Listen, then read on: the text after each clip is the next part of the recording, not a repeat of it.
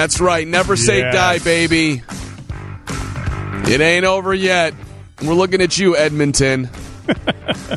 Looking at you, Connor McDavid. That's right, buddy. Leon Draisaitl. Blackhawks hockey is back. When, we're not exactly sure. Maybe Chris Boden knows. Blackhawks pre, post. Best friends with Troy Murray. Good friends with John Weideman. I was hoping you could tell me that information about the win. Well, can you get on the ground floor here, Mr. Boden? You're in the thick of this. What's going on here? I know that we're in phase 2, but when's phase 3? And the NBA's got this whole plan. What's the NHL doing? It's on your plate here, Chris Boden. Now all of a sudden it's reversed because the NBA finally decided to do something, huh? after the NHL took the lead. That's what we're doing here, huh? By the way, thank you for being on. I'm in the more than happy to. I'm in the thick of nothing. But we do know that late last week the NHL decided, okay, phase 2 is able to start this coming week if teams choose to do so, and if individual players choose to do so, voluntary basis, and the fact that they did that indicates that the playing field is level for at least all the 24 remaining teams that, in terms of local governments, medical authorities, at least for now, those teams can take this next step, I believe, as early as Monday. And, the question is, I think by and large, most of these teams to start out will have, a trickle of players come in, those who have been in their respective home cities during this entire time, if they so choose to go in and are comfortable enough going in based on a lot of the unknowns. But the league is, put the mandate down to be as safe as possible for those who do decide to go in. Keep the groups small, if indeed there are groups, and schedule things and spread things out as much as possible to make it as safe as everyone can be through all this.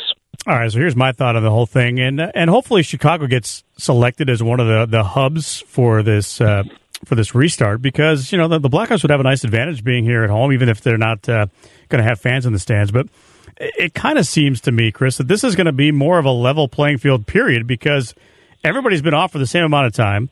You're going to have players that were injured at the time the season stopped that are not injured anymore and going to be able to help your club out. And you would think that maybe this 5-12 matchup might end up being like an NCAA tournament 5-12 matchup where you could actually conceivably see a 12 beating a 5. Yeah, and what's really going to be interesting here is, and you brought up, if they're chosen as a hub city, they could have an advantage. But I don't think there's really been clarification from the NHL as to, whether they're going to pick a West hub city and an East hub city and then flip those respective teams to travel to the opposite conference. So it's even more of a level playing field. Say if the Blackhawks were here at, if Chicago was chosen as a hub city, or if Edmonton was even chosen as a hub city, they'd have at least the creature comforts. I'm not sure if those teams would then be ordered, even if they're in their home city, to stay in a hotel to further, level things out even more.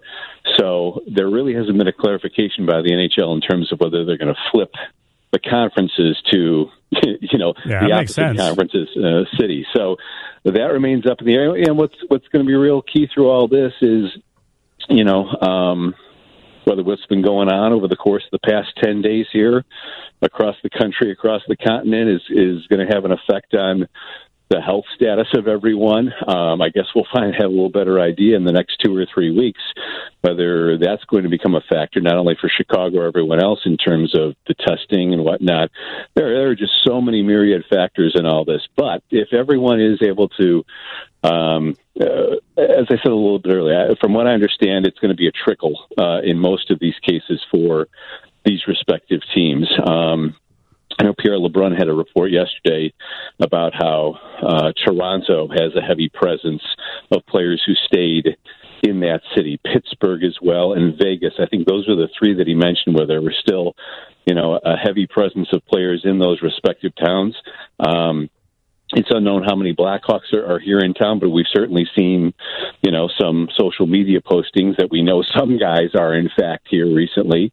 And but I would imagine even whether they're here in the facility or not, at least from a Blackhawks perspective, however quickly they come in, I would very much imagine the leadership of this team is staying in contact with the guys and making sure that they're all doing their due diligence with what they can do at home, even if they don't report, to the training facility as soon as some of the other guys will. Heck, we saw some pictures of Duncan Keith on social media today, and he's looking like a beast as much as ever. So these guys are pretty much, I'm fairly certain, all taking care of themselves pretty well with whatever they can do. Yeah, that same Duncan Keith picture that they put on The Athletic, it says here that 6 players were in town as of Friday for the Blackhawks, with 3 more arriving at the end of the week. I don't know exactly if that's spot on accurate, but wherever they are, I assume they're staying in shape. By the way, Chris Boden with us here on 720 WGN, who you did see. Did I not see you in The Last Dance? Were you? Did I? You were the star of The Last Dance. I mean, you were very much up and close with Michael Jordan, Chris Boden. Yeah, I think in one of the episodes, there was a little pregame media gathering on one of the episodes, and then I think on the last one, I was among the fools chasing Dennis Rodman down as he was making his way out of the Delta Center after they won number 6. That's right. So. That's what I was like. That's what I'm saying. Like, you were at the finals. That was awesome. Yeah. It was a wild time to be covering those 6 and 6 and 8 years and 3 and 6 for the Blackhawks. So it hasn't been all bad here in Chicago, even though those teams spoil us and we're always wanting more, right? Yeah, I was saying earlier today, too, about, we're talking about baseball maybe going to 50 games and how much of a sprint that has to be. And if anybody really... Can they get their act together, Andy? I'd like to see you guys are dying to get back to work. Can they just get their act together? I'll tell you what, you go to Bettman's house and find out when they're going to start. I'm going to go to Manfred's.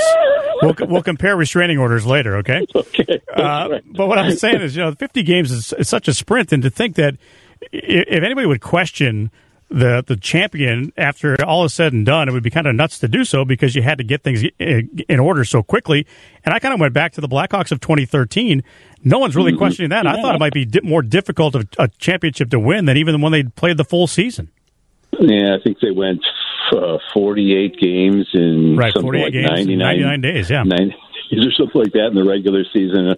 Let's then play for 2 more months, practically every other day. I don't think anything should be taken away from any of these sports, provided they can get their acts together. And in this hockey situation, it's going to definitely be unique. Knock on wood that they would get to this point where they can start the playoff and it runs smoothly. There's no major setbacks, but whoever comes out of this, and no one is or someone is as smart and as trustworthy and as accomplished as Barry Trotz comes out yesterday. I saw in one of the articles saying, hey, once this thing starts up, if a 12 seed should happen to make a run, and he believes a 12 seed is capable of doing that in this type of setup, in this type of scenario, hats off to them. They're going to deserve it. And I think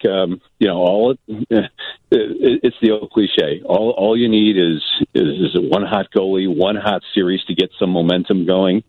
And granted, the way they reseeded this, if we do get to this point, Blackhawks play Edmonton. Say they win that series in some form or fashion, they advance.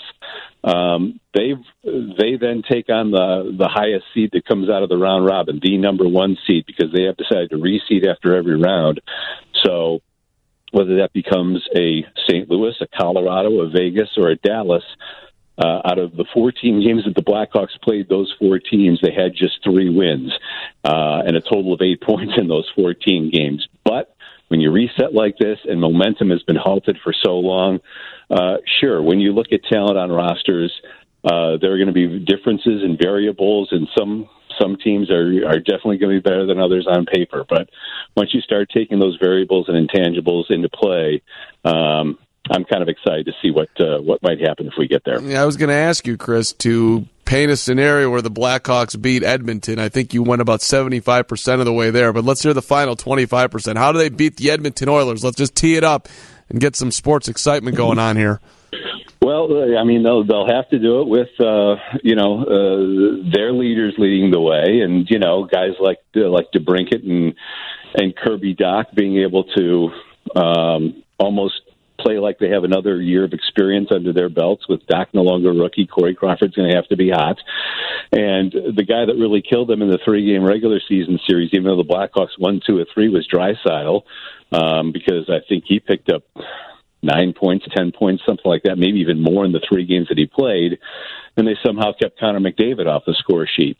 In the 2 games that he played, he was injured in another. So finding a way to do that, and then you probably have to hope that Calvin DeHaan might be able to come back healthy from his shoulder surgery, adds a little bit more experience, a little bit more depth on the blue line, a little bit more reliability. And I think those are kind of the factors, even though Edmonton, during the course of the season, they decided to split up Draisaitl and McDavid. For a long time, they were on the same line together, so that creates another headache. But if the Blackhawks get DeHaan back, or able to spread out some of their time defensively, I think those are kind of the ingredients that you have to look at in order for them to get out of there and advance to the second round. Win. Yeah. Mm-hmm. Obviously, safety is the number one concern, obviously, when you're dealing with coronavirus and testing and those kind of things. But I would also think that safety, as far as getting these players ready to go after such a long time off. I mean, training camp is how long? And I mean, it's not going to be a full training camp, but they have to have enough time at least to get ready, right? No, sure, yeah. I think it's not going to start before the next phase would not begin until July 10th at the earliest, and just say, for instance, guys start coming in this week. That gives them a full month of just reacclimating themselves, getting the training that the team trainers would want, getting back on the ice, because most of these guys, I'm sure, have been off it, and getting themselves acclimated to that point. And then you're probably looking at, probably a 2 or 3 week training camp, and trying to get everybody healthy out of that as well. And, those teams that are able to get the most players in as quickly as possible, whether it's through this individual stuff that's supposed to be beginning this week, or having all systems go by the time training camp starts and keeping those guys healthy, those are the teams you're probably going to have to watch out for, especially with this 3, by that time 4 month break, 5 month break.